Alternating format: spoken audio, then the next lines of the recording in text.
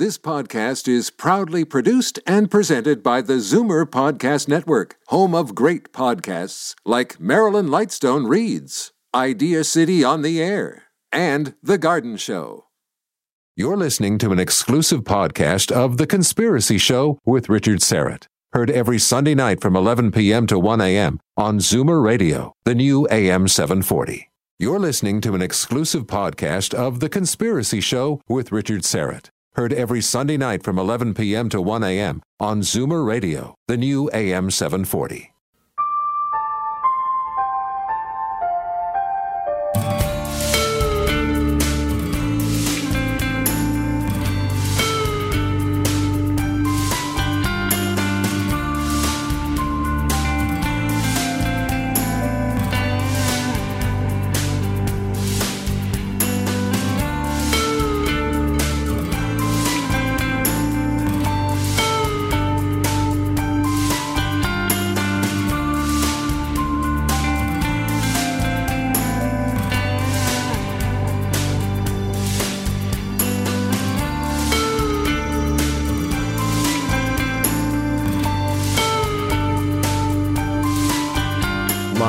From Toronto, Canada, The Conspiracy Show with Richard Syrett from Zoomer Radio, AM 740.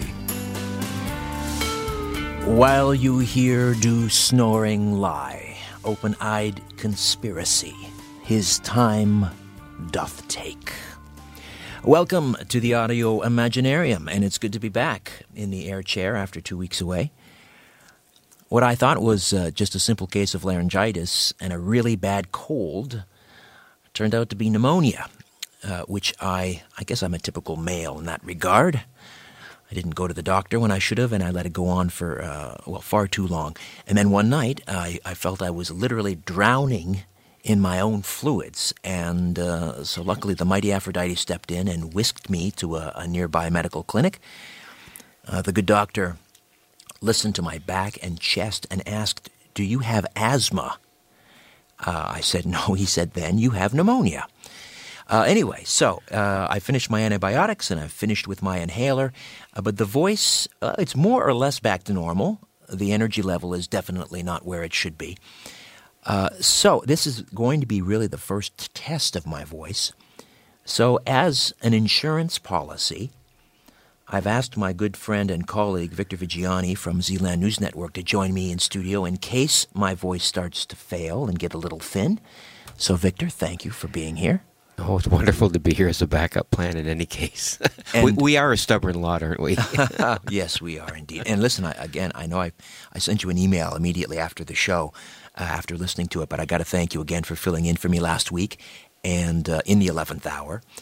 And what an interview with Daniel Kaiser on Malaysian Flight 370. Compelling stuff, Victor. Thank you for that. Well, it was a real insight for me, too, and a real journey in many, many different ways. I know I took you out of your comfort zone last week talking about missing planes and pyramids in Bosnia, and you did yeoman's duty. And I'm going to press you into duty again tonight on another topic, not necessarily in your wheelhouse, and that would be UN Agenda 21.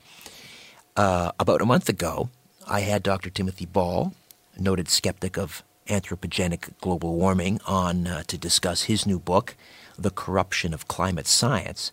And at that time, I mentioned to Tim that I wanted to put together a radio program on UN Agenda 21, and he jumped at the chance to participate because he suspects, as I do, and a growing chorus of people do from all walks of life and political stripes, that the United Nations blueprint for the 21st century, which was adopted at the Earth Summit in Rio back in 1992, is not just some innocuous, about some innocuous-sounding terms like sustainable development and smart growth and social justice, which all sound like wonderful terms. Hard to agree or disagree with them on the surface. But underneath that, there are many who are beginning to suspect that UN Agenda 21 is really a blueprint for authoritarian one-world government, and that the social engineers at the UN are using the perceived threat of environmental catastrophe, things like global warming, to coerce governments around the world into adopting UN Agenda 21. So what is it? What is Agenda 21? Essentially, as I see it, the UN wants to inventory every resource on the planet, every human activity. So think about it. They want to inventory and control all land, all water, all minerals, all plants, all animals, all construction, all means of production, all energy, all education, all information, all human beings in the world. That's Agenda 21, all in the name of sustainable development.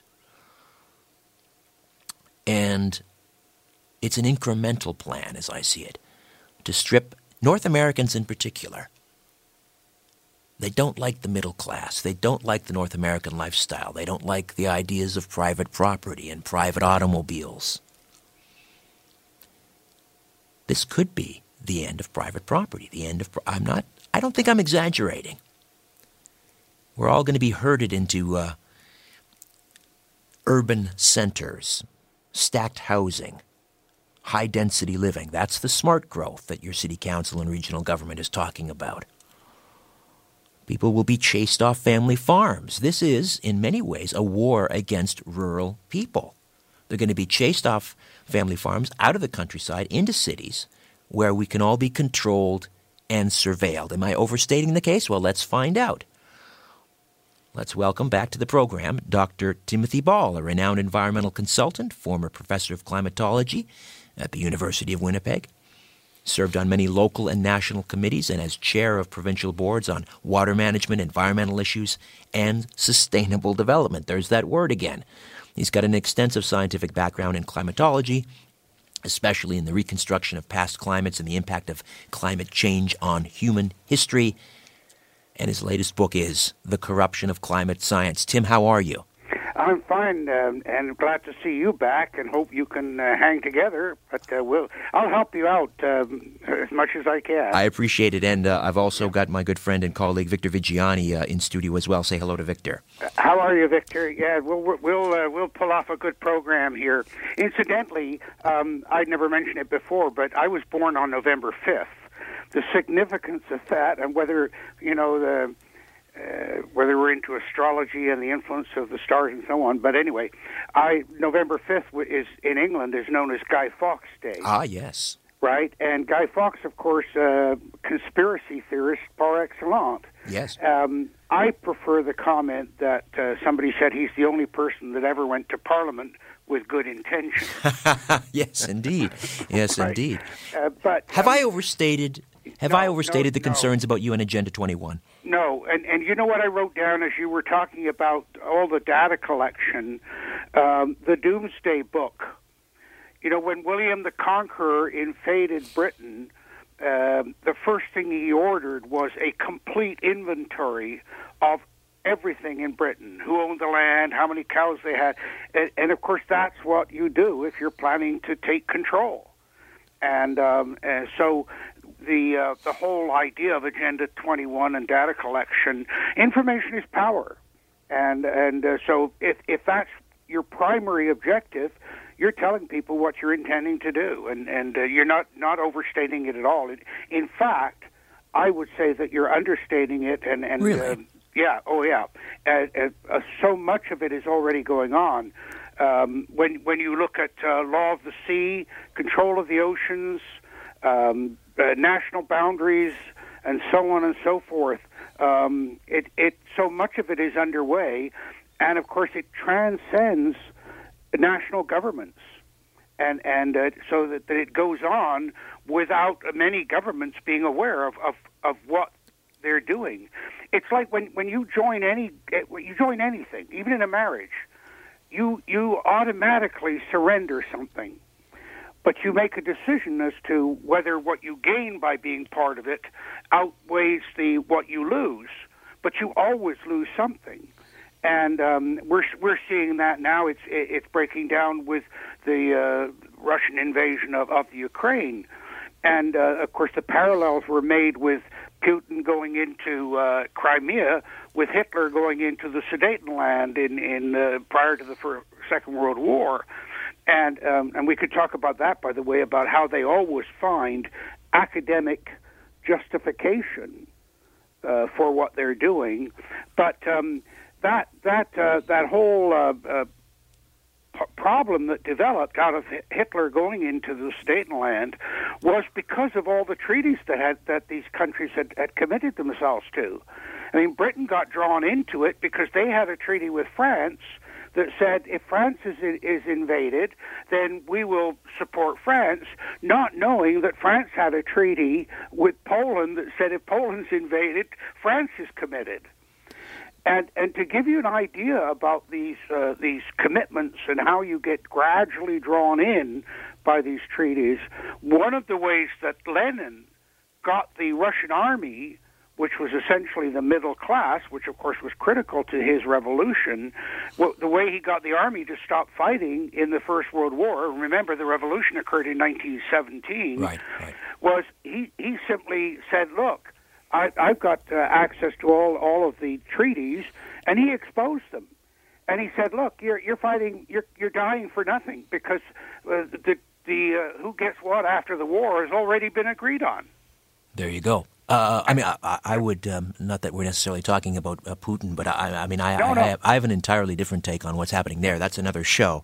Of course. But as I said, my point was that the public and many times governments have no idea of what previous governments have committed them to, and of course those that are looking for total global power are aware of that. Right. Well, let's dial back to 1992 and the Earth Summit, which again on the surface sounds like a wonderful thing. We all want to be good stewards of the Earth, and this is when this blueprint for the 21st century, which is where Agenda 21 gets its name, the blueprint for the 21st century, we had about 178, 180 signatures to this agreement. But the UN says, but it's all voluntary. It's all voluntary. How do you respond to that?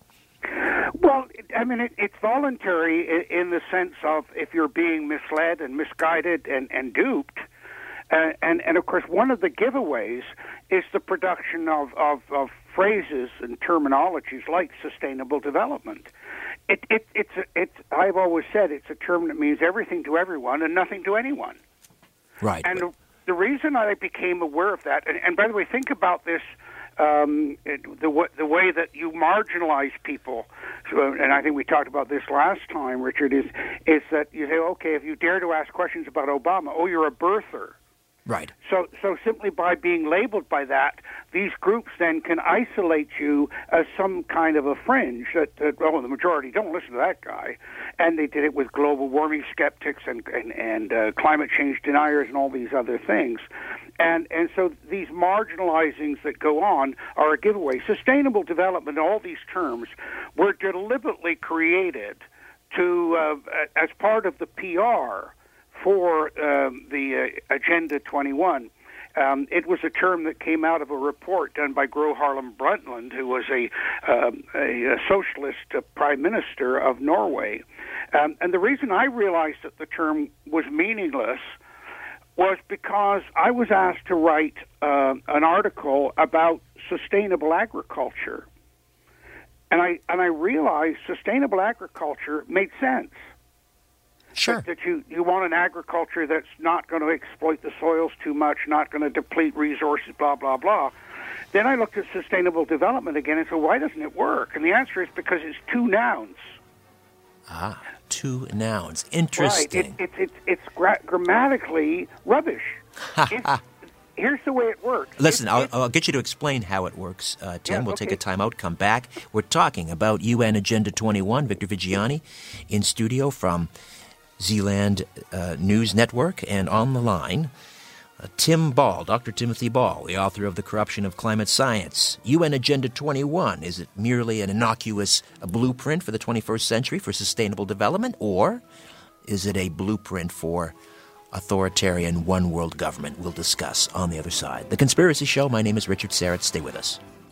All right, so here's the idea. In the name of sustainable development, in the name of social justice, whatever that means. Hard to disagree with social justice, but what does it mean? So in the name of smart growth and social justice and sustainable development, they want to chase everybody herd like cattle, everybody into these urban centers where you'll be basically living in stacked housing, high-rises, no more cars. You'll be on mass transit.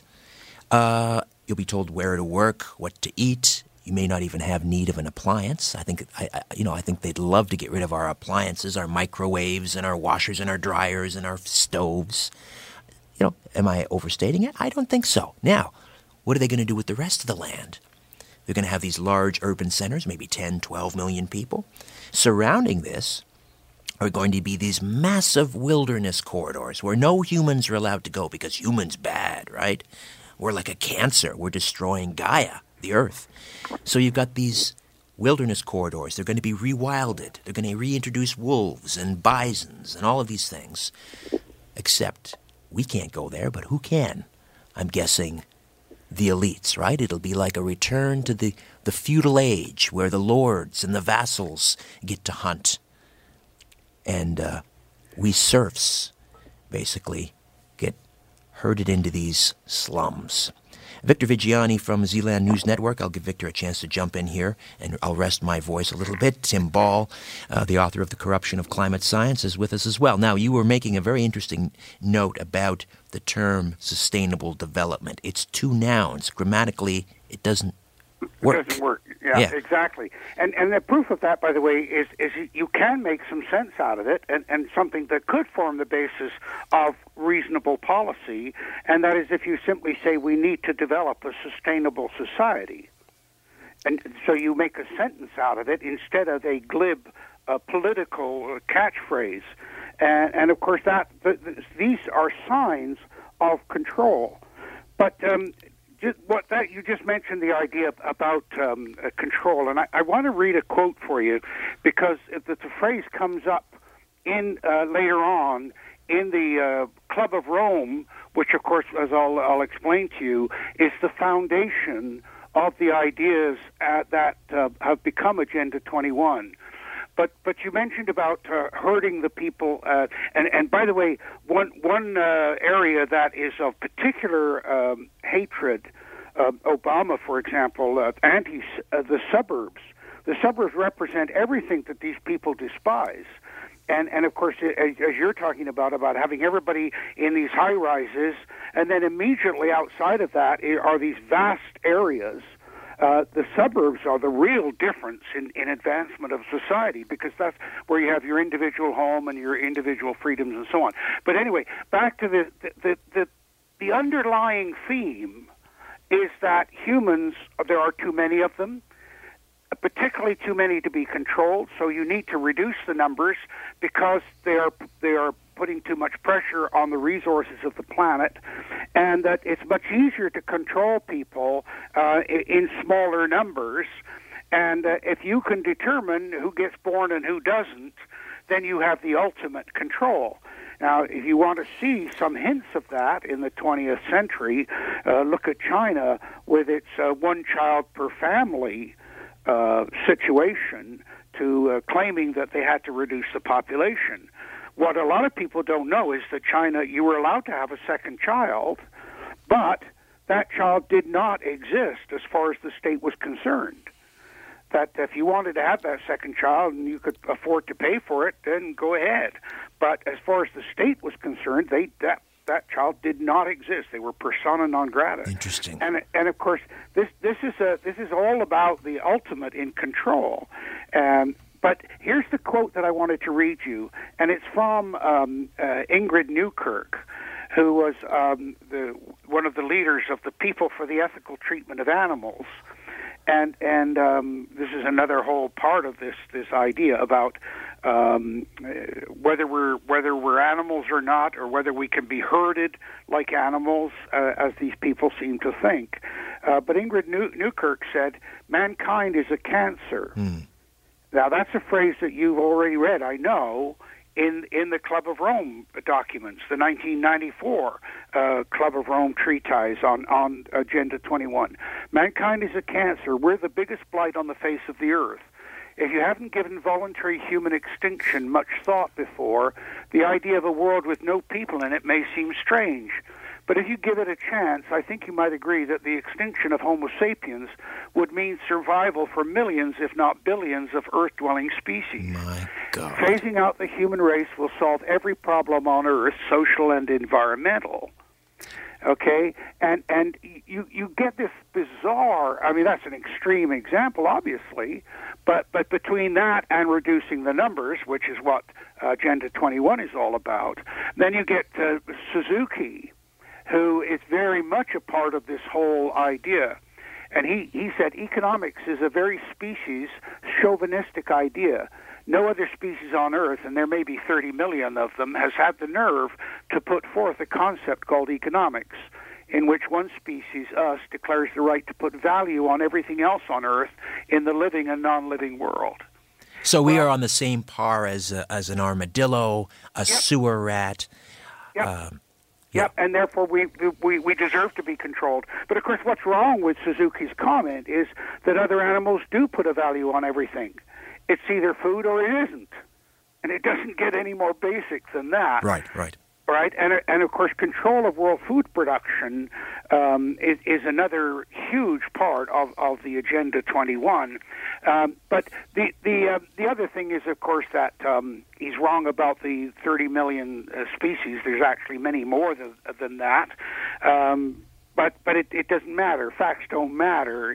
The end justifies the means, and so the Club of Rome is really central to understanding Agenda 21. It grew out in the 60s. It grew out, and by the way, it's still the people that are driving it, the intellectuals, the academics still driving it, are at work today, and I mean that deliberately because just a couple of days ago, we got the IPCC came out with a report saying that it's far worse than we thought. That report of 2,000 pages was written by professors at Stanford University, which was where all of these ideas about overpopulation and the Club of Rome originated back in the 1960s and 70s. Wasn't that the limits to growth? Limits to growth, exactly. And just to give you an idea of the thinking behind these people, Stephen Schneider, who was very, very much a part of not just the Agenda 21, but also the whole climate issue, in Discover magazine in 1989, he made this comment. He said, like most people, we'd like to see the world a better place, which in this context translates into our working to reduce the risk of potentially disastrous climate change. To do that, we have to get some broad-based support to capture the public's imagination. That, of course, entails getting loads of media coverage. So we have to offer up scary scenarios, make simplified, dramatic statements, and make little mention of any doubts we might have. Each of us has to decide what the right balance is between being effective and being honest.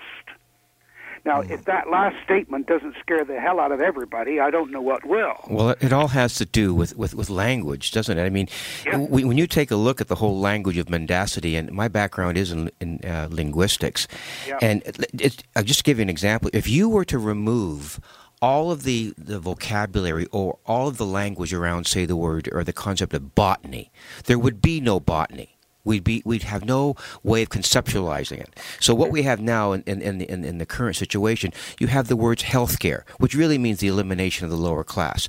What you have is income tax. It's a way of robbing the middle class.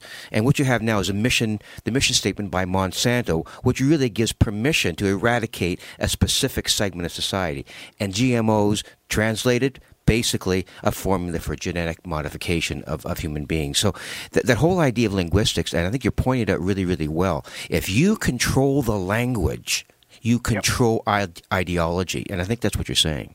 Yeah, exactly. And then if you as a leader are not necessarily into linguistics or to theory, if you can go and find an academic that would provide academic and intellectual justification for what you were doing. Now, I deliberately introduced Hitler going into the Sudetenland, and because Hitler, even though, he was a ruthless dictator, these people they still want to look good in the face of the world. So they want to be able to say, well, look, I'm just doing what the academics say is perfectly justifiable. Now, there was a German geographer, and this starts in the 1890s, by the name of Friedrich Ratzel. And Ratzel said that nations are organisms just like cells, and just like a creature. And this, of course, is adapting Darwinism. It's social Darwinism is really what it is. And Ratzel said that each nation has the natural authority to expand at the expense of the weaker nations around it. Lebensraum. Lebensraum, exactly. There's that term. And Lebensraum is the word that Ratzel produced in his work. That's where it came from. Now, there was another academic by the name of Yellen, K-J-E-L-L-E-N, and he said, not only have these stronger states the natural right to expand at the expense of the weaker ones, but they have the right to use force to do it. So, of course, now Hitler's got all of the academic justification that he needs for what he is doing. And so, of course, if you are somebody like a Maurice Strong, who's looking to take power, who's got a totally socialist and view of the world where you think government should be running everything, then if you can find academics that are going to provide that for you, and that's exactly what he found in these academics at Stanford University. Well, you mentioned Hitler, and then we were talking about the UN, and people might be saying, well, wait a minute, how could you compare one to the other? But at the core, National Socialism, they were collectivists, they were Malthusians. The good of the group outweighs the good of the individual. Exactly. And to me, that is the greatest threat facing humanity today. Is the collectivist mindset where they've created this fiction called the group. There is no such thing as a group. A group is made up of individuals. It's like, you can't hug a forest, which is a group of trees, but you can hug a tree. So these people and this philosophy now is becoming part of the core curriculum in schools. They are brainwashing our children.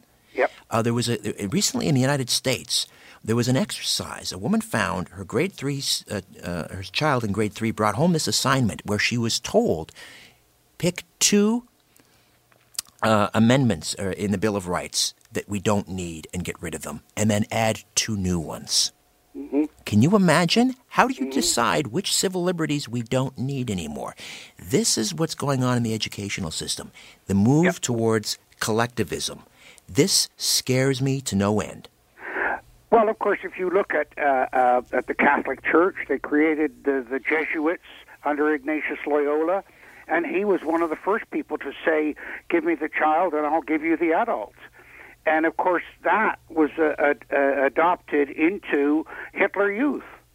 That same concept, that if you can grab the child and baptize them. But beyond all of that, I was on a program the other day, and somebody phoned in and said, the U.S. is the last chance for freedom of speech and freedom of the individual. And I said, no, they're the first chance. They're the only country in the history of the world that ever took as the basis of its foundation the rights of the individual above the collectivism. Right. And not only that, but they were the first country in the world to recognize the right to private ownership of land. Now, people will say, there was private ownership of land in medieval England and Europe and so on. Yes, but it was not by the individual. It was by very, very powerful people. And everybody, the majority of the people were simply tenant farmers, essentially slaves in that medieval system. Listen, I've got to take another time out, Dr. Ball. Victor Vigiani in studio from Zealand News Network. Tim Ball, the corruption of climate science, but this time around, We're discussing UN Agenda 21, using the perceived threat of environmental catastrophe to usher in one world government. Back with more. Stay with us. Welcome back to the program. We're talking about the United Nations Agenda 21 and what it all means. Is it a blueprint for wonderful terms like social justice and smart growth and sustainable development, or is it in fact all about inventory and control and the end of things like private property? Tim Ball is with us, the author of The Corruption of Climate Science, and I wanted to ask you, Tim, about how this is being implemented, because while the UN says it's voluntary, what is really driving this, from what I understand, is a group that formed in Germany prior to the Earth Summit, and it's called the International Council for Local Environmental Initiatives, otherwise known as ICLEI. Tell me about their role and how this Agenda 21 is being implemented at the local, regional levels. Well, of course, one of the things that before it got to that group, the idea was spawned in America, as I said, through the Club of Rome. But the Club of Rome itself, obviously with the name Rome, was triggered by a few industrialists. And it's a very interesting thing in history. I mean, you see it with Bill Gates. They make a lot of money, and it's almost as if they feel guilty about making money, and they have to go and save the planet. And as H.L. Mencken said several years ago, the urge to save the planet is almost always a false front for the urge to rule. Mm. So the Club of Rome starts with a group of industrialists. It then gets picked up at Stanford. And the Club of Rome took Malthus's idea, the Malthusian idea, that people were going to outgrow their food supply. And Malthus actually, although he was a minister of the church, I'm not sure how Christian he was, because he was arguing that things like poor laws and help for the poorer people and food banks and so on were huge problems, because they were encouraging people that shouldn't be born to be born. Because one of the things when you start talking about population control, it's not only numbers, it's also the quality of, as you define it, of the people that you want to keep alive. And that, of course, it evolved into eugenics, which you saw with Hitler and all the rest of it, but it was very prominent throughout the world. Well, yes, he got the racial hygiene laws were based on the eugenicist movement in the United States. Oh, exactly. The people, the den mother of Planned Parenthood and all of these groups that were involved in eugenics, and even our own, God forfend, but he was voted the greatest Canadian. But Tommy Douglas was into eugenics, and there's a paper sitting at the University of Toronto talking about sterilizing the handicapped and so forth. These were his ideas. But what's the common theme of that? The common theme of that is that they are essentially socialists. They're left-wing. They believe in total government or larger government control, and some of them total government control. The good of the many outweighs the good of the few or the individual. Well, yes, of course, but one of the things that's happened in today's society as we're seeing it is that, we had the tyranny of the majority, but what have we replaced it with? With the tyranny of the minority. And that's what political correctness is all about. And it's like I've always said, that the tail has always wagged the dog. But what you got going on now is a flea on the hair on the tail is wagging the dog because of this argument about stopping tyranny. But the Club of Rome formulated around Malthus's idea. And by the way, Richard, it's very interesting. Darwin took Malthus's essay on population with him on the Beagle. Mm. And he agreed with Malthus that population or people shouldn't be born that are not fit. That the whole concept is purely animals and not human, the survival of the fittest. And Darwin believed in that. And of course, one of the challenges to Darwin, and let me step aside here for a second, by choosing Darwin as their champion to defeat religion, science blocked any challenge or question to Darwin's theory. It doesn't work, it doesn't fit the reality, but no scientist would dare to say that because they have this fear of, the creationists are going to come leaping out of the closet. It became the new religion. Exactly. Let me take a time out. Dr. Tim Ball with us, Victor Vigiani in studio, UN Agenda 21. Something nefarious this way comes. All right, welcome back. I want to get Victor Vigiani to jump in here with a question, but I did want to just bring you back to the sort of the foot soldiers in this that are informing a lot of the local city councils and rewriting zoning laws in a very undemocratic process and how land is to be used and so forth. And again, it's this International Council for Local Environmental Initiatives. Can you just give us a sense of how this works and how the agenda is being implemented? And then Victor will jump in here. Implemented because they're turning the structure of society upside down. Probably the easiest way for people to understand this is that if we do it on an income tax basis, and you mentioned about that, a tax on the middle class and so on.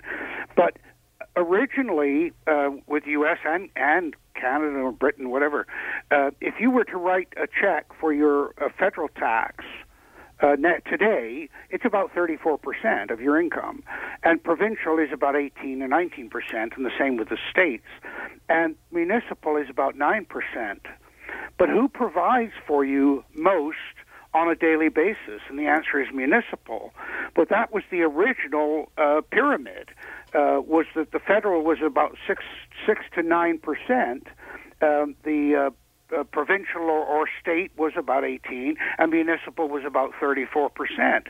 So what we've seen in the tax structure and in the legal structure is a complete turning upside down of society, so that the federal government are overriding everything.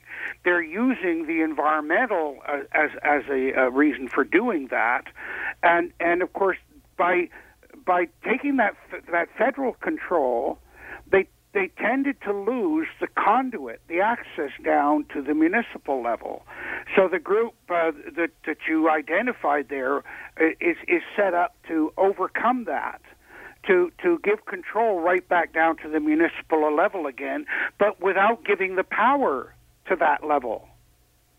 And we've seen these struggles going on around the world. I mean, you see what's going on. The founding fathers in the U.S. Understood that states' rights, and they believe that was the largest or highest level that you should go to. That Washington should be deliberately controlled and restricted. Yeah, mint the money, provide for the common defense, and build some roads and some bridges. Yeah, exactly. But you see in every country in the world, exactly the opposite is happening, and it's two things. It's one, it's by design, but it's also, unfortunately, by the way that things grow. All right. That if you give people power, or when you think about it, you've got a problem, you create a government department to solve it. That government department then sets about not solving the problem, but perpetuating the problem in order to perpetuate itself. Becomes a synthetic beast. Let me get Exactly. Victor Vigiani in here. I just want to throw in another idea here, Yeah. and maybe just for the sake of our listeners too. It seems to me that we're in a process here of we're talking to several thousand people that are listening right now. How do you make aware or convince people, A, that this is really going on, and then B, that we are either powerless or powerful to change it, and then if any change is attempted by the people that are this is being foisted upon, that change activity or that action is branded as anarchy. And it just seems to be a situation where this is a no-win situation for the people that are going to be displaced by all of this. Yeah, well, of course, one of the ways we've already discussed is in this use of terminology, like the birthers or isolating anybody that dares to challenge or to question. And to be brutally honest, I mean, Hitler said leaders are lucky that most people don't think. You know what I mean? It's so cynical and sadly true, and so what you end up with, Richard, is really two choices, and you see this throughout history. You either have change by evolution or revolution, and the sad part is that all my study of civilizations and history is that people just simply say, well, I'll give you an example of it. I took seniors on tours of Europe, and we used to go to Pompeii. And one of the tours of Pompeii that I did was just looking at the graffiti there. And they were having an election just prior to the eruption. And one of the pieces of graffiti says, if we get rid of this bunch of scoundrels, we just get another bunch of scoundrels. How timely. Yeah. And now what you see throughout history, and I've studied it from, Toynbee's studies on civilization and Will and Ariel Durant and so on. But the only time that the mass of the public will get rid of leaders is, one, if there is starvation, if the food supply fails. And I'll give you an example of that just recently. They were going on about, in Egypt there was, Arab Spring, and the people in Egypt were rioting against Mubarak and all the rest of it. The reality was the food prices had gone through the roof. Those were food riots. They were not political democratic riots. Those are countries that haven't even a shred of concept of democracy at any level, and have never had. And so this idea, the other reason that people will rise up against leadership, I suppose, is the ultimate control. And that is, if the leaders demonstrate that they think they're there because they're so good or because of some other authority, that is, they forget that they are only leaders because the people choose to let them be leaders or deign to leave them in place. And the minute the leader shows that they're not aware of that, then they'll get rid of them. Now, the classic examples, of course, are Charles I, who said, "No, I'm here by divine right. I'm not here at the will of the people." So they chopped his head off. And then, of course, Louis XVI said, "I am the state. L'État, c'est moi." And there's that use of terminology again and phraseology. Well, they chopped his head off. And so when you see, and of course this is starting to show with Obama, where he's bypassing the Congress. Now, the Congress are being weak by not asserting their authority as given to them by the Founding Fathers, who, by the way, understood all of these things in startling clarity. That's what's amazing about the Founding Fathers, and so those are the only two ways that people will get rid of bad government. The tree of liberty must be occasionally watered with the blood of tyrants. Exactly. Is that what it's going to take to overturn Agenda 21? Is revolution? Well, hopefully, that's been the history. That has been the history, and of course, as Santayana said, those that don't learn from history are doomed to repeat it. But, of course, Santayana also said that historians are greater than God because they can change history and he can't. Twain said history doesn't repeat, but occasionally there's an echo. That's right. But I think that the next phase in the development of the United States, which, as I mentioned earlier, is a truly unique experiment in social and political power in the history of mankind, the next phase is for them to find a political, without bloodshed way of reasserting the right of the individual. But the problem they have is it's not only under threat from within, it's under threat from without, and of course that's what Agenda 21 is all about. Right. Let me get Victor in here again, please. No, I'm just wondering that in some circumstances in history, it's been pretty well a rule of thumb that 6%, you were mentioning ways that things change, 6% unemployment was gave people permission to riot. Now, when you get like double that right now in any of the modern industrial countries. Why have people not risen to the occasion to say, listen, you're slowly boiling us in a cauldron of water, and we're not really paying attention to the heat of the water, and they just completely accept the situation that they're in? What's going on? Well, of course, the difficulty is they're not aware they're in boiling water. And I'll read you a quote, and it was attributed to Lord Macaulay in 1857, but it actually wasn't him. But that it doesn't matter who the source is. But the quote says, "A democracy cannot survive as a permanent form of government. It can last only until its citizens discover that they can vote themselves largesse from the public treasury. From that moment on, the majority who vote will vote for the candidates promising the greatest benefits from the public purse, with the result that a democracy will always collapse from loose fiscal policies, always followed with a dictatorship." Especially now, if you can just run the printing press and you don't have to tax people to pay for these programs, which is a wonderful thing for the politicians. Oh, exactly, but they're not even running printing presses. It's all done electronically right, now. The electronic version. I love that story that I heard a few years ago about a guy that worked for a very large bank, large in the sense of the volumes of money that it was transferring internationally, and but they were doing it in like it was 3.445 billion. Instead of precise amount. So he went to his boss and said, well, at what point do I cut off the decimal point? Right? And they said, well, you can go 6 decimal points. And he said, okay, fine. So then anything beyond 6 decimal points he put into his own account. Too big to jail. That's too big to jail and too big to fail.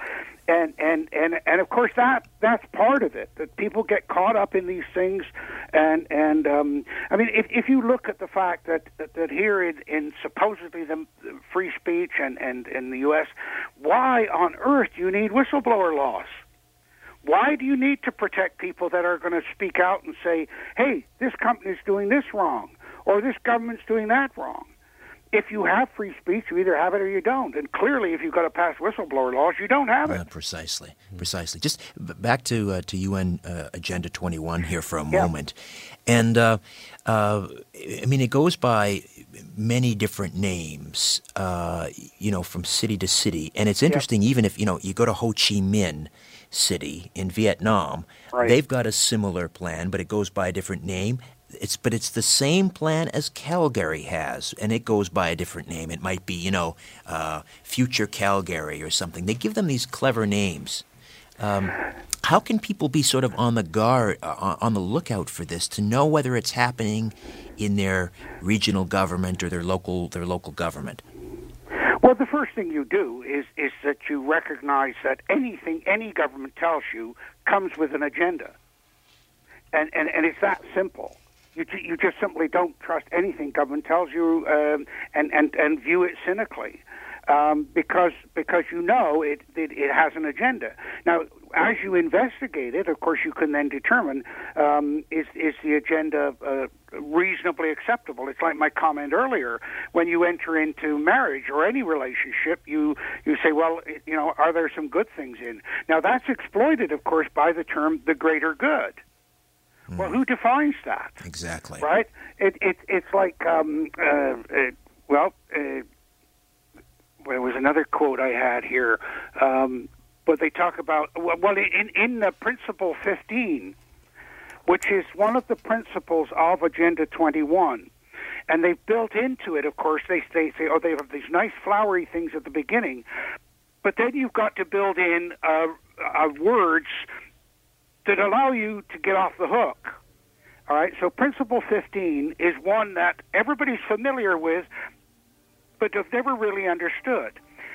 A standard approach of environmentalists is the precautionary principle. Right? Now, this is the argument, and I first ran into it in a public forum. I got about 20 seconds here, Tim. Oh, okay. Shall we? Well, I ran into it in Ottawa, and we'll talk about it, what it means, because it's very critical to what we're talking about. Well, we'll have to do it next time. Oh, sorry. We're going to wrap things up here, but we'll do a part 2 on Agenda 21. It's that important. Tim, thank you so much for your time. Oh, you're very welcome. the corruption of climate science, UN Agenda 21. Victor Viggiani, thank you. It's been a pleasure. The website, richardsyrett.com. Say hello on Twitter at Richard Syrett. And as always, follow the truth. Hello, friends. Yes, I'm back. Good to be here. And after a bout of pneumonia, it's good to be anywhere, quite frankly. My wish for you, as always, is that you are safe, you are warm, and well-fed. Now, I'm not 100%. Some of you are probably thinking, well, I've thought about that for many years. Richard Syrett is not 100%, granted, but I'm not referring to my mental state. Actually, I'm just my energy level is not quite there, and my voice is still a little on the thin side. So tonight for the next hour, I'll be aided and abetted by my colleague Victor Viggiani, the executive director of Zealand News Network, and he's here sort of as my insurance policy should my voice fail. However, Victor is always in studio whenever we delve into topics revolving around the UFO ET issue. And Victor, once again, thank you for being here. How are you, my friend? Just fine. It's always a pleasure to be here, and it's good to come in the big chair. We're going to chat with our guest, Gary Heseltine, a former British police officer, about the police and UFO sightings in just a minute. But first, I couldn't let the evening pass without drawing to the listeners' attention former President Bill Clinton's recent appearance, Jimmy Kimmel's show on ABC. And actually commend Kimmel for asking Clinton about this very issue. Tim, can we play this clip? If I was president, and I won't be, let's be honest, the first thing I would do after putting my hand on that Bible and taking that oath to serve the country is I wouldn't even probably finish the oath. I would run to the White House. I'd demand to see all the classified files on the UFOs. Because I want to know. I'd want to know what has been going on. Did you do that? Sort of. Sort of. Yeah, we had, I think it was at the beginning of my second term, we had the anniversary of Roswell. You waited that long? I did. Wow. Well, I didn't. And then there's also Area 51. You remember there was a great sci-fi movie where there was an alien kept deep under the ground in Area 51? So first I had people go look at the records on Area 51 to make sure there was no alien down there. And people thought that because everybody who works there has to stop about an hour away and put on special clothing and then drive in and out. And that's because a lot of our stealth technology is made there. We know that now. But there are no aliens there. So then when the Roswell thing came up, I knew we'd get gazillions of letters. So I had all the Roswell papers reviewed, everything. If you saw that there were aliens there, would you tell us? Yeah. You would? I would. All right, there you go. Bill Clinton, sort of, and you can hear the chortles from the audience and ha, ha, ha, guffaw, guffaw. But the other clip that we didn't get to, Victor, was when Jimmy Kimmel was asking former President Clinton about something we've discussed on this show with people like Stephen Bassett and Grant Cameron from is the Rockefeller Initiative. Right. The idea that Lawrence Rockefeller, sort of the black sheep of the Rockefeller family, was trying to press Bill and Hillary Clinton to disclose. And this was kept secret. And, of course, Grant Cameron's been on talking about this, and the debunkers were saying that's what a bunch of nonsense. And Stephen Bassett told what a bunch of nonsense, no such thing as a Rockefeller Initiative. For the first time, President Clinton has actually acknowledged that is real. Your thoughts? This is a massive step forward, and I just I played a little bit of it this afternoon before the show, just to listen, and it is, believe it or not, despite the guffaws and laughter in the background on the Jimmy Kimmel show, this is a very, very serious matter. When the president or former president of the United States acknowledges that Lawrence Rockefeller engaged him with a series of letters. Actually, the total number of letters was about 53, not just from Rockefeller himself, but in the full exchange between Jack Gibbons and a number of other people in the White House and the Office of Science and Technology. 53 separate letters, including ones from Carl Sagan and other dignitaries. Billy Graham was one of them.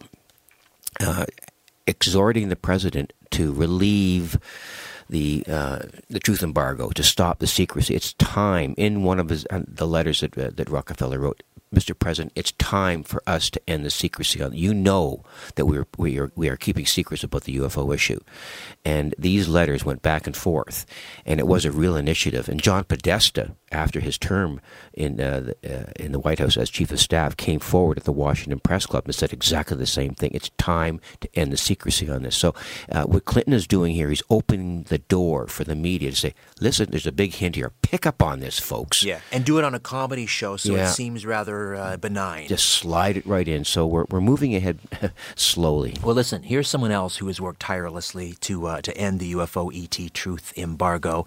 Gary Heseltine served as a British police detective with over 22 years service, and then back in 2002 he founded the Police Reporting UFO Sightings database, which caters basically for serving and retired British police UFO sighting reports. In 10 years of research, 12 years of research, he's now amassed, nearly 500 cases involving over 900 British police officers. He was the former editor of the online publication UFOmonthly.com, as well as the former co-editor of UFO Data magazine in Washington, D.C. in 2010. He was awarded the Disclosure Award by Stephen Bassett's Paradigm Research Group, and for the last year he's been working closely with Colonel Charles Halt, putting a film together on the Rendlesham Forest UFO incident. Gary Heseltine, welcome to The Conspiracy Show. How are you, my friend? I'm fine. I'm glad to see that you're on the mend. Thank you, and I appreciate you getting up very early, or maybe you never went to bed, but it must be, 4 or 5 in the morning in the UK? Yeah, it's 5 a.m. in the morning, and no problem at all. It's always a pleasure. All right, and say hello to my colleague who I know you are aware of, and that's Victor Vigiani. Good morning, Victor. Hello, Gary. I had a pleasure of watching and listening to you at the hearings back in May. I was just taking in everything that you said. A tremendous affront that you gave us to consider. Excellent testimony. Gary, thank you very much. Gary, I met you back in 2010 in Washington at that very X conference, and we sat down for a television interview. I don't know if you recall, but you revealed during that interview to me, and I'm sure I know it's a story that you've told many times, but I think my listeners would be fascinated to hear.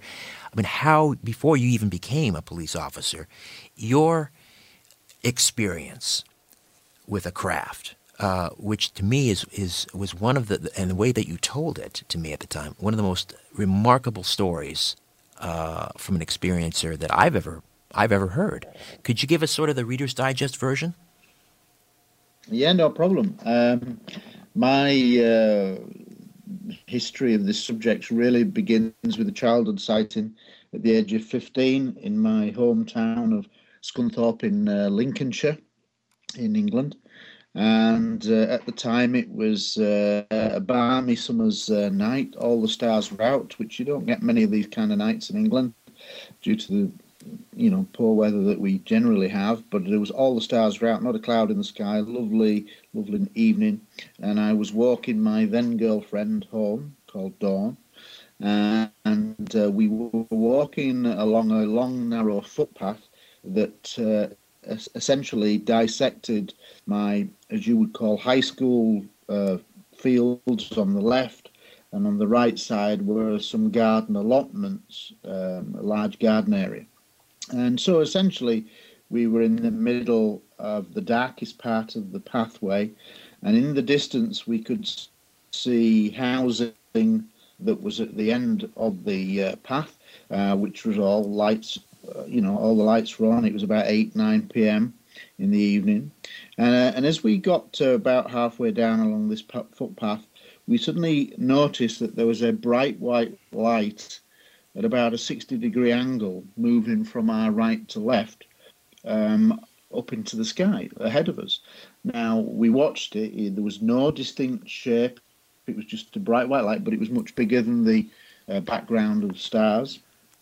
And the puzzling thing was that there was absolutely no noise. It was very slowly moving, kind of gliding. And if you can imagine that if you're on a forward direction and the path is moving ahead of you, then this object passed us from right to left across our path.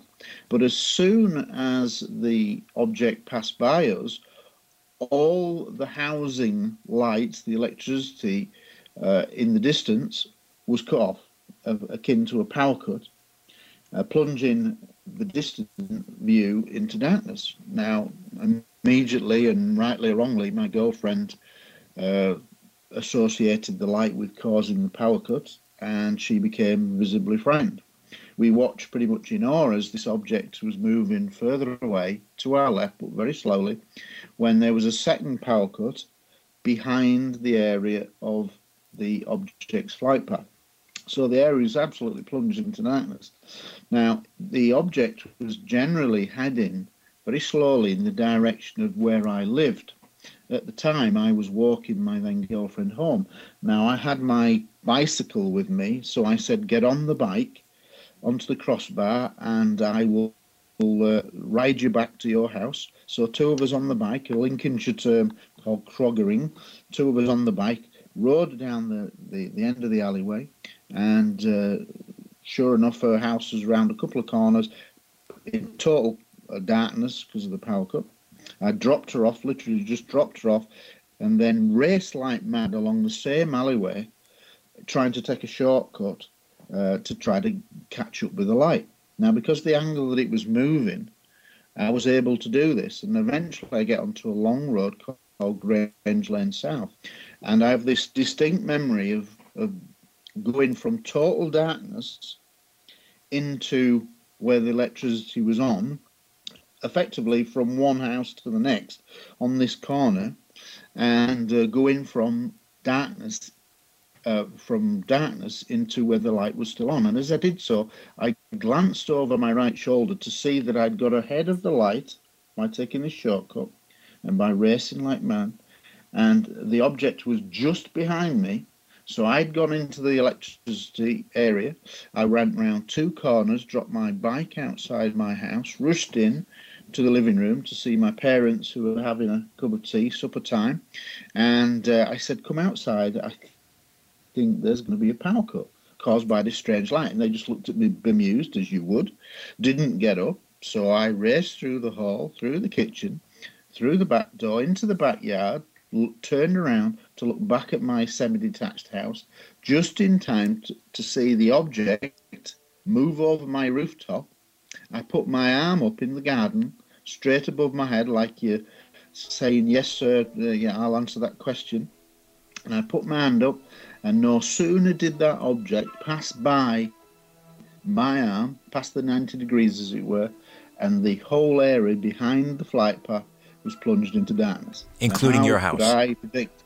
Yep, including my house. The entire area was plunged into darkness. Now, how could I predict a power cut? And it was from that time that I realised that that object must have, from second by moving to a second geographical position, must have interacted with the power grid. All right. How can I predict how? Absolutely. Listen, Gary, we'll take a time out. We'll come back and we'll talk about the police reporting UFO sightings database, which you created back in 2002, and get into a discussion about how police handle UFO sightings on either side of the pond. Victor Vigiani from Zealand News Network in studio, Gary Heseltine on the phone from the UK here on The Conspiracy Show. Don't go away. Welcome back. Gary Heseltine, a retired British police officer, on the line from merry old England, and we're discussing the police and UFO sightings. Victor Vigiani in studio from Zealand News Network. Just a reminder, coming up at 12:45, the return of State PSYOPs with our media scientist Nelson Thall, who is equipped with some amazing stories that you will not hear in the mainstream media. But let's get back to the police and UFO sightings. Victor, take it away. As a police officer, Gary, in the context of this very detailed story you just told, you went through that incident. How old were you at the time? Just approximately? 15. Okay, so you're 15 years old. Years old. Okay, you're 15 years old. You went through some schooling after, and you became a police officer eventually, obviously. The question that I have in mind right now is, in my career as an elementary school principal, I dealt with the police a lot in terms of parents and students, and just engaged the police department in many, many different ways. And they've always impressed me as very cut and dry, just give me the facts kind of individuals. They don't really have too much room for obfuscation and fudging the facts. When you became a police officer, knowing what you knew then, and then maybe integrating some of the knowledge that you may have had in the interim, how could you stay in the police service for so long without literally exploding and wanting to do more of this? That's a good question, and it's one that I'm frequently asked. And the real answer is that for the first 6 years of my service, I joined the police in 1989. I sort of kept my UFO background to myself, but it was in around 1995 when I came across a magazine called UFO Magazine, which was a British publication at that time, which kind of reignited my interest in the subject. And over the next couple of years, I kind of caught up on the latest books, etc., after really being away from it for a long time. But it reignited my interest, and as the more I read, the more I began to feel a sense of frustration that all the years that had passed by, nothing had really changed. I was still reading about pilots chasing UFOs, and yet it was still being ridiculed in the media. So a sense of frustration grew, and that culminated, cutting a long story short, to the creation of the database in late November of 2001. The way that it moved forward to the database actually launching publicly was I approached the editor of that magazine, a guy called Graham Birdsall. Sadly, he died of a brain hemorrhage in 2003. But I approached him and said, look, I've got this idea for a police database. Would you allow me to write an article in your magazine just to get it off the ground? And he was very agreeable to that idea, simply because he looked at the subject in a no-nonsense scientific way, and he obviously thought that police officers added a degree of credibility to the subject. So he was all keen for that. So in January 2002, I launched the database, and initially I got all ribbing off my colleagues, my inspector's an alien, take me to your leader, and all those kind of jokes. And that's what I absolutely thought would happen. But you're right that police officers generally do not put their head above the parapet. They are no-nonsense unless something's happened. So when you do get police officers going on the record, then believe me, they're not lying, because they would get ripped to pieces by their colleagues at the slightest bit of making such a story up. They'd be found out very quickly. And once the database launched, there was a constant stream of officers, generally retired officers, approaching me. They'd got the pension, they didn't feel under any threat of it, as it were, and they began to reveal these stories to me, which are absolutely incredible. And I realised that it was just the tip of an iceberg. And moving it on, that as the number of cases increased over many years, the more I began to get pressure from within the police. My movements, in a sense, and what I was saying on radio shows like this was being monitored, and that culminated in 2010 when I actually got a 12-month written warning from the police just because I wrote a private letter to several chief constables when the Ministry of Defence suddenly decided to close its UFO reporting facility in December 2009.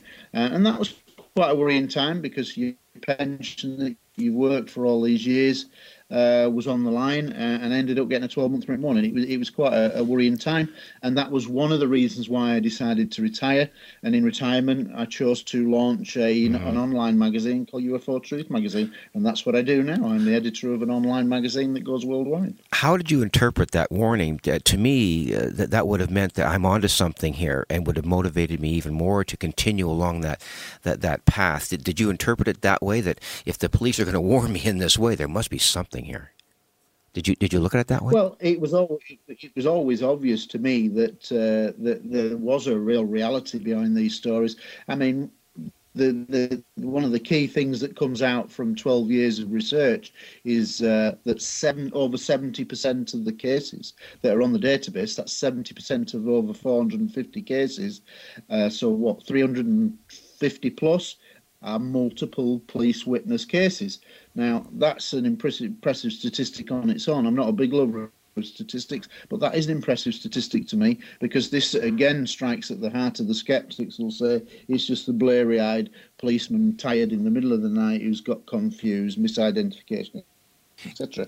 When you're getting officers 2, 4, 6, 8, 10, in one case 24 police officers over 6 counties of Britain following objects in the sky, then you're pretty sure that you're looking at something very, very strange. Gary, I'd be curious to know how the report of these sightings differs from sort of the official paperwork that the police file when they see something, and how they are reporting it on your database.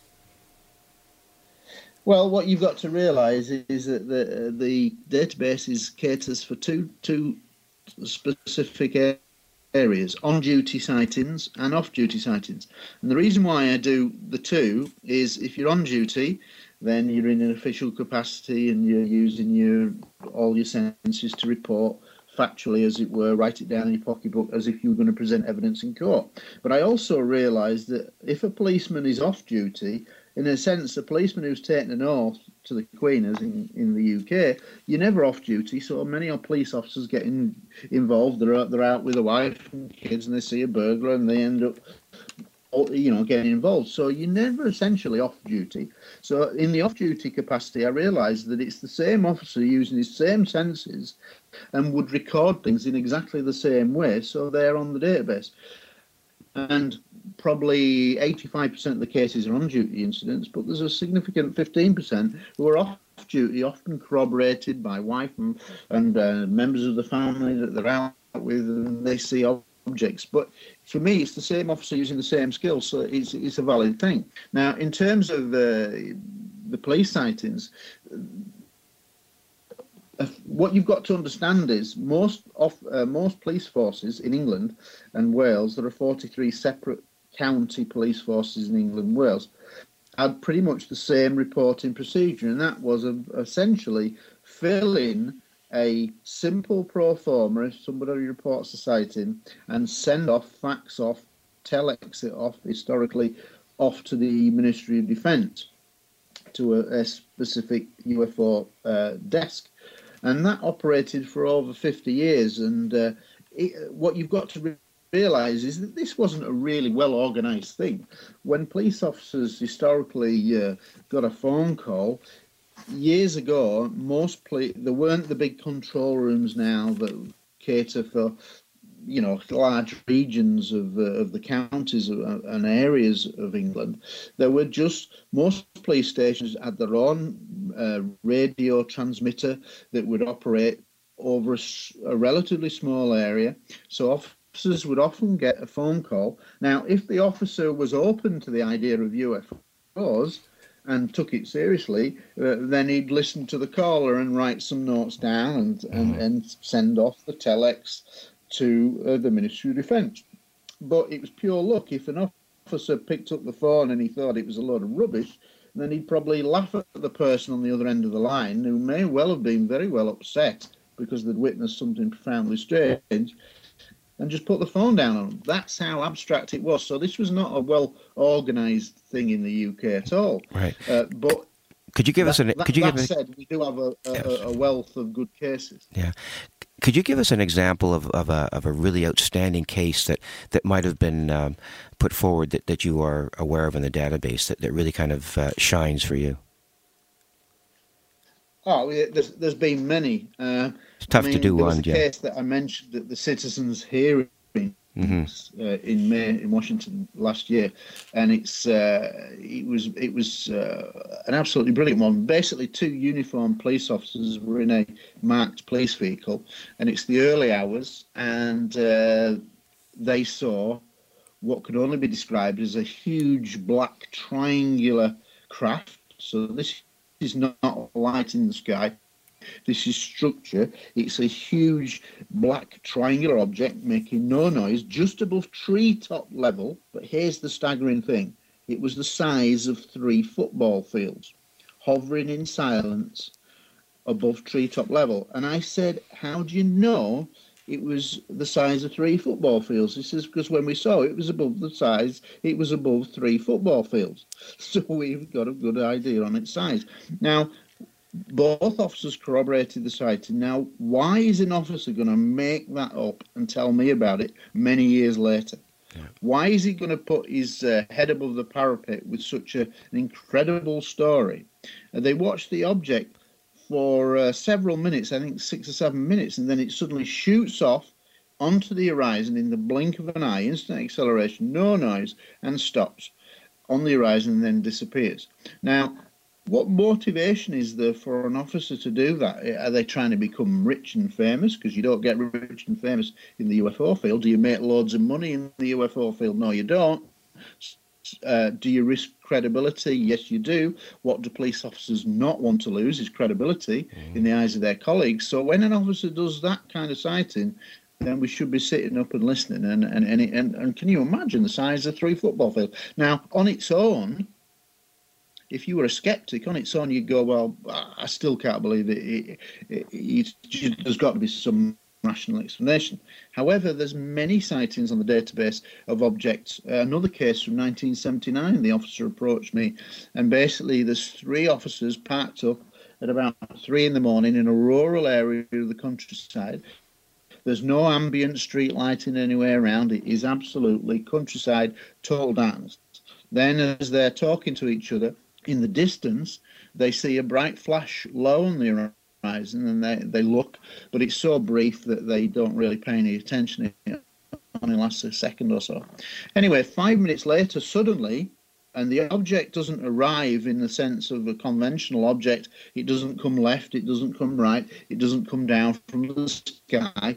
It's like a light bulb turning on, and suddenly an object that they described as the width of the football field, shining a beam down across the terrain at about an altitude of 500 feet, the width of a football field, scanning as if scanning the terrain, total silence. And here's the crazy thing, that the smaller objects flying around the outside of the bigger object, akin to a kind of a mothership scenario. They watch in absolute amazement for about 5 minutes, when suddenly it doesn't go left, doesn't go right, it just blinks off. Disappears. And what an incredible story. Well, it's these stories. I guess you can tell them all night long. It's the other thing I want to talk about is the more. I guess we can get to the politics of all of this, but you're also heavily involved with the Rendlesham Forest incident, and I know you're preparing a documentary movie on this. One of the things that fascinates me about the whole Rendlesham thing is the degree to which the officers, the security officers, and anyone else who saw it at the time, were threatened by their superiors to be quiet. I know that threats to police officers don't go down well, but what kind of pressure do you think was exerted on these people just to keep quiet and not? If I could, let me just, for those not familiar with Rendlesham, sure. If Gary, you could just give us a quick thumbnail sketch of what happened on that joint U.S.-British base back Christmas 1980. We're coming up on a break here, so let's just give us the bare bone details, and then when we come back, Victor, we'll pick up on that. Sure thing. Okay, the Americans would probably know it as the Bentwaters incident. In the UK, it's known as Rendlesham Forest. And essentially, between the December 26th, 27th, and the 28th, over a 3-day period, there were 3 successive nights of UFO activity at or near the base. At a base that now we suspect had nuclear missiles. Listen, we'll take a time out, come back on the other side of retired British police officer, ufologist Gary Heseltine, on the line from England, and in studio Victor Vigiani from Zealand News Network as we discuss the police and UFO sightings. Stay with us. Welcome back, and a few moments remain with Gary Heseltine as we discuss police sightings of UFOs, and just ahead of our media scientist friend Nelson Thall and his latest installment of State PSYOPs. We'll talk about the latest on Malaysian airline Flight 370, and also dial back to just over a year ago on the Boston Marathon bombing. Some interesting information on that. The possibility of a volcanic eruption at Yellowstone. Scientists finding a treatment to kill every kind of cancer, and much more. All coming up. State PSYOPs, Nelson Thall. All right, Victor Vigiani, you were going to ask Gary Heseltine about the infamous Rendlesham Forest UFO incident. Right, with the number of UFO sightings that were around that over the 2 days that were involved, I couldn't help it but listen to your testimony, Gary, at the citizen hearings, both when I was there and this afternoon. And basically, you outlined 2 facts. First of all, that you were on 2 similar military bases they were nuclear bases, as you outlined, and in your testimony at the citizen hearings, you said, I'm going to quote right from you what you said. You said, "Let's cut the crap. This was a nuclear incident or issue," and you said that. I'm not, and it was a very powerful statement because when you say let's cut the crap, I think what you're saying is let's really deal with this issue as to what it means authentically. And one of the issues surrounding it, not just the UFO issue, is the amount of pressure placed on military security officers to keep their mouths shut. First of all, comment on the nuclear aspects of all of this, and then if you could give us some insight as to the kind of pressure that are placed on military officers to keep their mouths shut. Right. First and foremost, I served in the Royal Air Force Police for 6 years between 1983 and 1989, so just before I joined the main police. And I worked on 2 nuclear bases, protecting nuclear weapons in silos or bunkers that were identical to the site at Bentwaters, RAF Bentwaters, which is where the American case took place in December 1980. So I had kind of like a unique background, and you can tell it's nuclear. I've got a photograph of the base at RAF Labrook in what was then West Germany, where I worked, and it's an identical layout to the hot row at RAF Bentwaters, which is a nuclear hot row. And what you've got to understand is that official people like Colonel Charles Thall are not going to officially say there was nuclear weapons, for the simple reason is that they will tend to say, I can neither confirm or deny. Mm-hmm. But it was nuclear weapons, and you can tell that on the number of officers that were involved. At Bentwaters, there were 38 officers guarding in and around that facility. On a normal bomb dump on a normal facility, conventional weapons, it would be 2 or 3. But there were 38 on mobile patrols, walking around inside the towers, etc., etc. So you can tell very straightforward it's nuclear weapons. It's an identical layout to the RAF Labrook weapon storage area. So this is nuclear weapons. And what's more important is I went up to the tower in 2007 with Colonel Holt, and he did a private video for me, which you can go to the UFO Truth online YouTube page, and you'll see that clip where we're at the top of the tower, and I asked him about nuclear weapons, and he said that after he'd had his sightings, while he's out with his men, he sees a UFO shining a beam down in the direction of the Bentwaters weapon storage area. He can't say for certain because he's away from it looking back through terrain, but he changes his radio frequency, and on that video clip he says, I changed the radio frequency and tuned into the tower the weapons storage area tower, and sure enough, I could hear that the guy in the tower saying there are beams being shone down into the nuclear bunkers. Now, that is an incredibly important admission for him to make to me, confirming that there were beams being sent down into the nuclear storage bunkers. This is an incredible event. How often do you get beams being shone down into a nuclear bunker by a UFO that is directly overhead? Now, you imagine that if you're one of those soldiers in there guarding the weapons, you must have been absolutely terrified. What's going on? Do you shoot at the thing? What do you do in that scenario? So that's the kind of scenario. But don't forget that over 3 successive nights between December the 26th and December the 28th, there was repeated UFO activity. And even if you strip away all the personalities, you are still left with an incredible event. And Holt wrote the Holt Memorandum, which was just 3 pages. Mm-hmm. It was never meant to be a full report. He wrote it to the MOD, and it was just a taster for what he thought would be a full investigation. And the first one said, on the first paragraph, said that there was a landing on the first night. Of a triangular object. The second paragraph said that there was trace evidence left by that craft coming down, and then the third night he says, I saw multiple UFOs myself.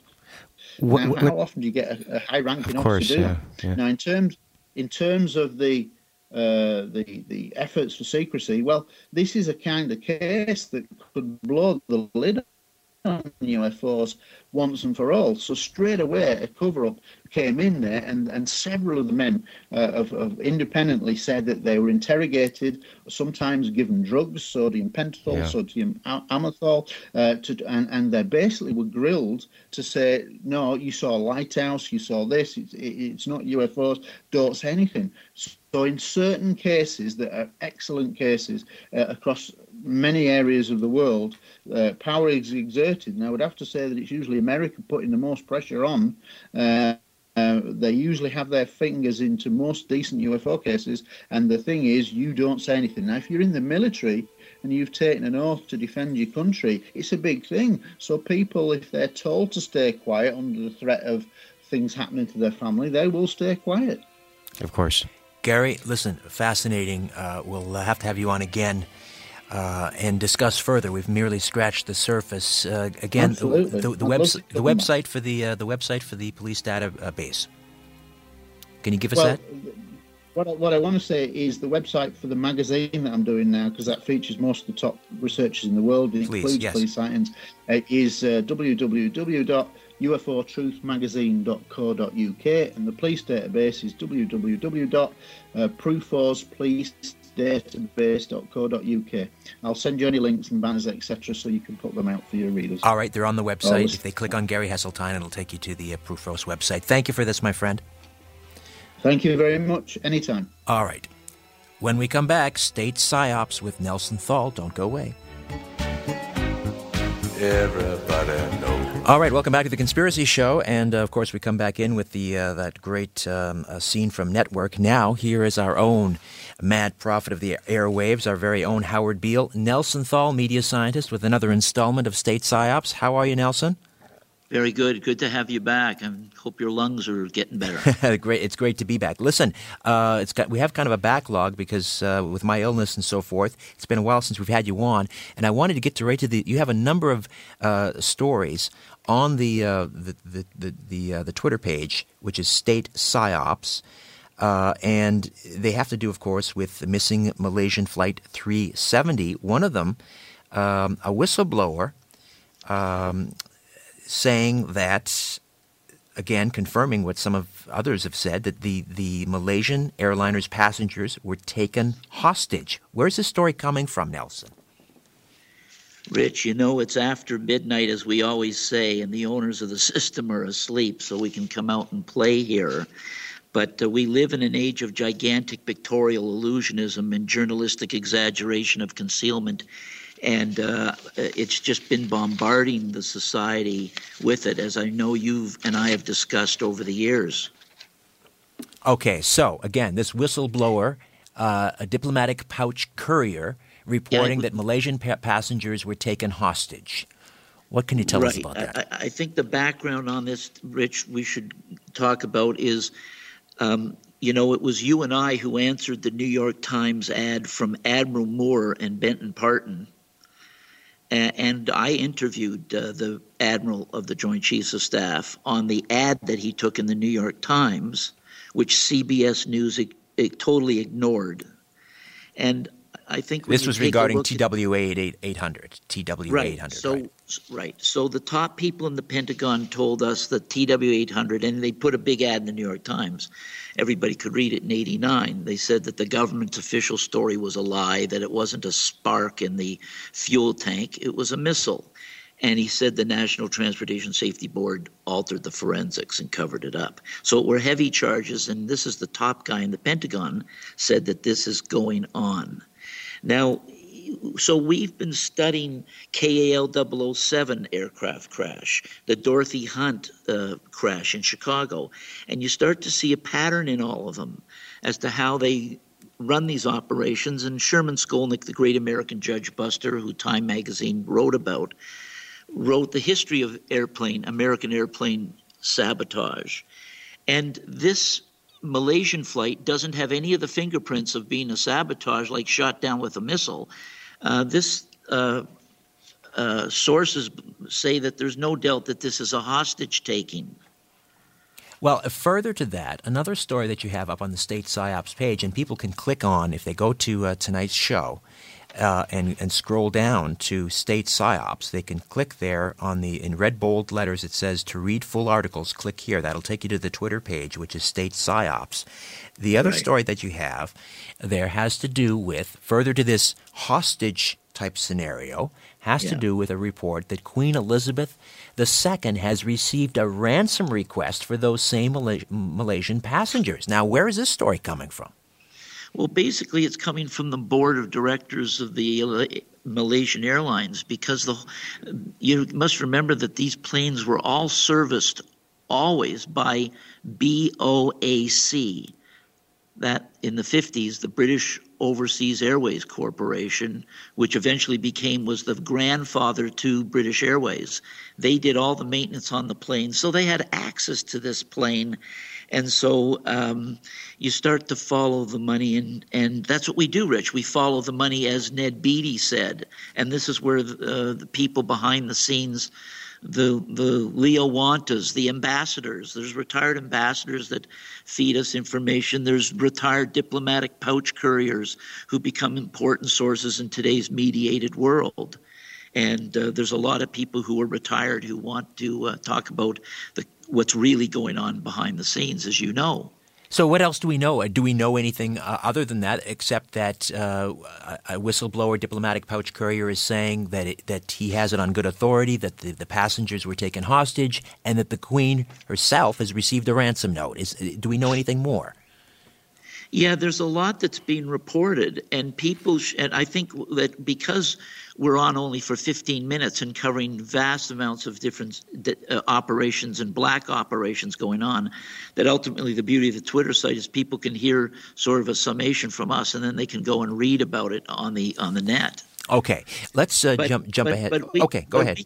We can get on to a bit later. We can get more into what is going on and what's being reported is going on, and as to why these people were taken hostage, and who's trying to benefit from it. Qui bono is always the question that Sherman Skolnick pointed to look at. Follow the money and qui bono. Who benefits here? Nelson Thall, State PSYOPS here on The Conspiracy Show. Now, let's dial back to the Boston Marathon last year, and of course we had the horrible bombing, and you're reporting on State PSYOPS that the FBI apparently asked Samarev, the accused in this case, to work as an informant before the Boston bombing, and this is what his defense is claiming. That's right. And you know, Rich, also remember that let's not forget that what our national leaders say publicly to other national leaders, retired couriers have pointed out that's not necessarily what they say public is not necessarily what they say to each other privately by handwritten notes given to couriers to deliver to the leaders of another nation around the world. Okay, so this is important for us to recognize what's going on behind the scenes. When you watch this week CNN has flooded the conscious minds of Americans with a psychological maneuvering of people's minds and senses. It's a heavy psyops that they've been involved in, and then of course the Malaysian airliner begs the question: what a role and did these people play in this operation that now they have to absolutely bombard the conscious level mind and do a heavy military psyops on the way people think and feel at this time? People like other countries that don't need to saturate their people's minds with what this story's about, they are obviously not guilty. Okay, but the Samayev case in the Boston Marathon bombing, his defense lawyer is claiming that the FBI asked him to be an informant. So what is the inference here? That Samayev basically got caught up in a sting operation, or he got basically he's a patsy? Is that what they're saying? Double agent, triple agent, just like Oswald was an FBI informant, and he had he was a CIA agent as well. All right, let's move along to Yellowstone. Of course, there's been a flood of stories about these wild animals that apparently are fleeing Yellowstone Park, and has led some people to conclude that the supervolcano beneath Yellowstone is ready to blow because animals have some sort of instinctual, they just know that something's wrong. So you've got these bisons that are leaving en masse and other animals. What are you hearing about a possible eruption at Yellowstone?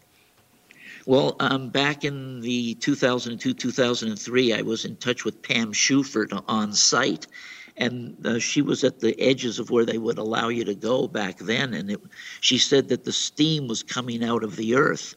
So there is a caldera there that is starting to become active more and more, and it's a target of terrorists, of course, because one suitcase bomb thrown into the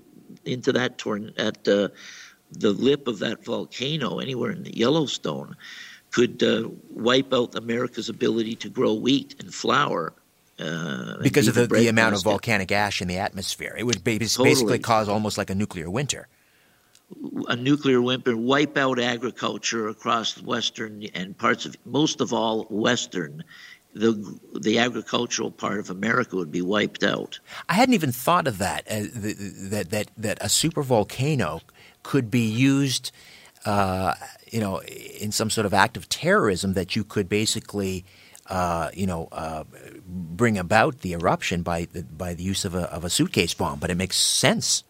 Yeah, Yellowstone Park would become our Jurassic Park if that was going to happen. That's what would happen. All right, Nelson Thall here with State PSYOPs here on The Conspiracy Show. And again, go to the homepage, richardsyrett.com, scroll down to State PSYOPs, and just click in red bold letters. It says, to read the full articles, click here. That'll take you to the Twitter page, State PSYOPs. Now, this is a fascinating story. Of course, we love to cover alternative health and, the question of whether there's a cure for this or that being suppressed. You've got a story here about scientists finding a treatment to kill every kind of cancer tumor. What can you tell us about that? Well, of course, we've always said, and we've always had it passed down to us, that the Rockefellers created the cancer industry as a money-making operation, and that nothing was developed that they didn't have an antidote for the board of directors. And it seems now, under electric conditions, everything's being flushed out in the open, like McLuhan said, and these things are starting to come out, the fact that there are antidotes to these. These are all manufactured diseases. And where are these scientists that are claiming to have found this treatment? Good question. I'm sure the article, our sources make. You're not going to find out. They're not going to make themselves evident. Richard, so many people who've developed the water generators, guys working in their backyard. There's a death list there of people that when they go to the patent office and license a particular machine that's threatening to the oil cartel guys who control the patent office, they go out and they'll kill the guy. All right, very quickly. It's a death list. So this goes on. Just enough time for one more, and there's an interesting video circulating on YouTube now. It's entitled "Where Are the 9/11 Victims?" Tell us what this researcher on YouTube discovered. Well, it's beyond belief, but on a certain level it's not. And it's basically an understanding that using computers and lists and by controlling the source of information of the intelligence agencies through Interpol, you can literally alter forensics. So the number of people really who are on board a plane, forensically, the list and what really shows is altered and alterable because computers have backdoors and TWA's computers have backdoors. Right. And my understanding is that this turned researcher out to be manufactured, fabricated right. passenger lists. Is that not correct? As you read it, Richard? Well, my understanding is that this researcher, and again, it's on YouTube, went and checked I guess it's called the Social Security Death List, which is a list of all the people who died on a certain day. And he checked the list in New York, New Jersey for September 11th, 2001, September 12th, September 13th, kept checking, didn't find any of the passengers' names on the Social Security death list, which apparently is very, very accurate. I mean, he said, he would check his own relatives and their date of death and so forth, and there they were on the list, and yet none of the passengers are on that list. Fascinating. Well, and of course, we've talked in the past for many years about how 9/11 was a very, very heavy black op operation. Gary Best. Okay, got to go, Nelson. Donald Rumsfeld, Cheney, etc. All right, until next time. My thanks to Nelson Thall, Victor Vigiani, Gary Heseltine, Tim Spreen. Back next week with a brand new program, and it's great to be back, and thank you all for your ears. Good night.